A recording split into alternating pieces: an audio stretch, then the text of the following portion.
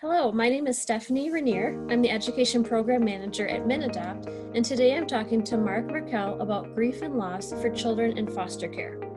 Mark teaches at St. Cloud State University in the Department of Special Education. He also teaches at Worsham College of Mortuary Science and an online class for a university in Korea.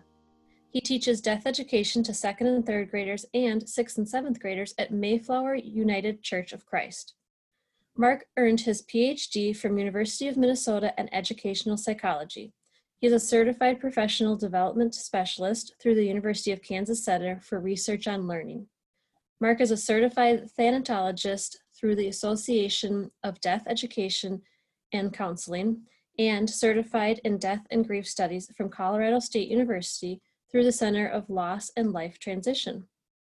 We've asked Mark to talk to us about the additional challenges foster parents might be experiencing during the COVID-19 crisis. Hi, Mark. Hi, Stephanie. Thanks for having me. Mark, let's start by talking about how this current situation with COVID might amplify stress for youth in foster care.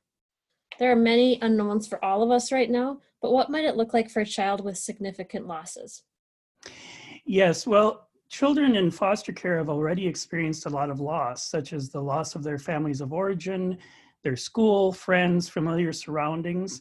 So because of COVID-19 and the stay-at-home order, they may now have also lost their new school, new teachers and friends, and not seeing their parents in the same way that they used to. They now have to get used to distance learning and physical distancing. Because of these changes, children may feel totally out of control and overwhelmed. As foster parents are helping their children cope with these changes, they may want to think of ways that the child can have some choice so that they have something in their lives that they can control. It could be something little like having the choice of what food they're going to have for dinner. Perhaps you'd give them a choice between chicken and hamburger. If there's some children in the household that are more than just one, you could have them take turns choosing.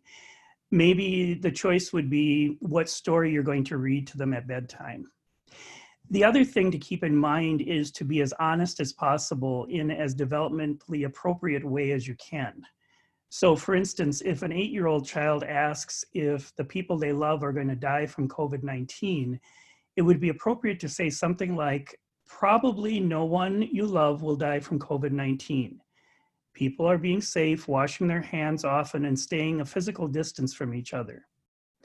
If someone you love does die, however, there'll be someone there to take care of you. It's best to always be honest in as gentle a way as possible.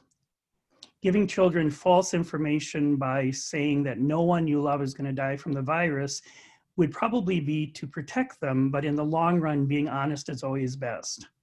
Often children are not only concerned about the well-being of people that they love, but also they want to make sure that if a care provider dies, that they're going to be taken care of. So assuring children that they will be taken care of is very helpful. Great, thank you, Mark. Those are good ideas. Next, can you share some examples of on how families might be able to validate their child's feelings during this difficult time? Absolutely. It's so important for children, actually for everyone, to be validated for whatever they're feeling.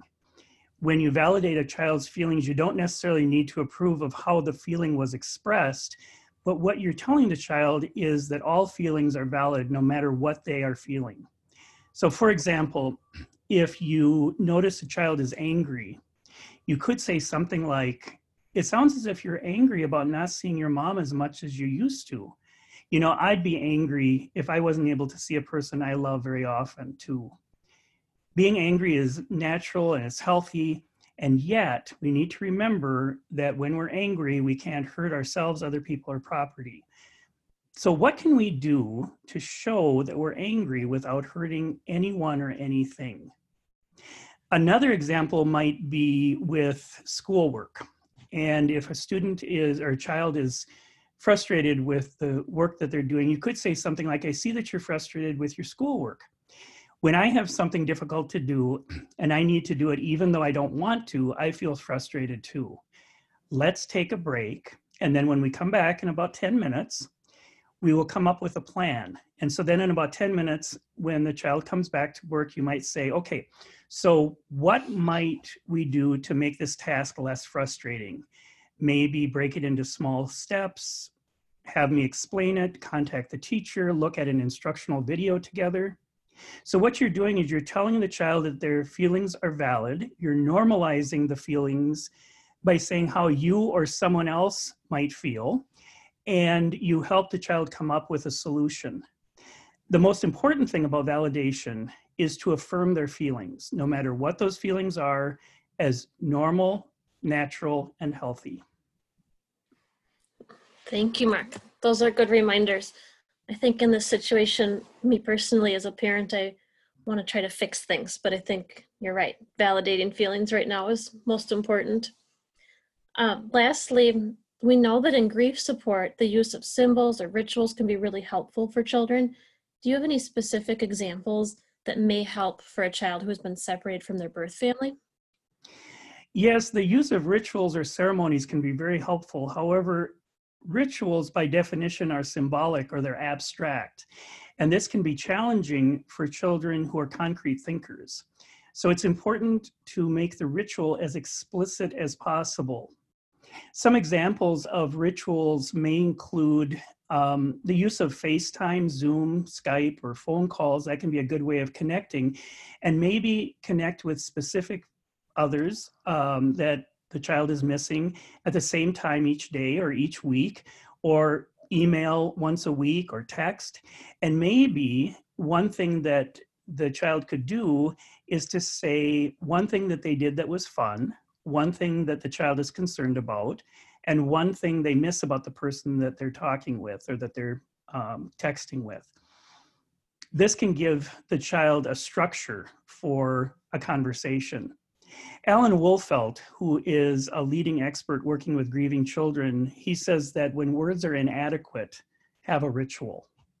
Some other ritual ideas that might work is maybe look at a picture of the person that the child misses and say a phrase, a poem, a prayer, maybe something like, I miss you, I love you, I hope you are safe, and you are in my thoughts today.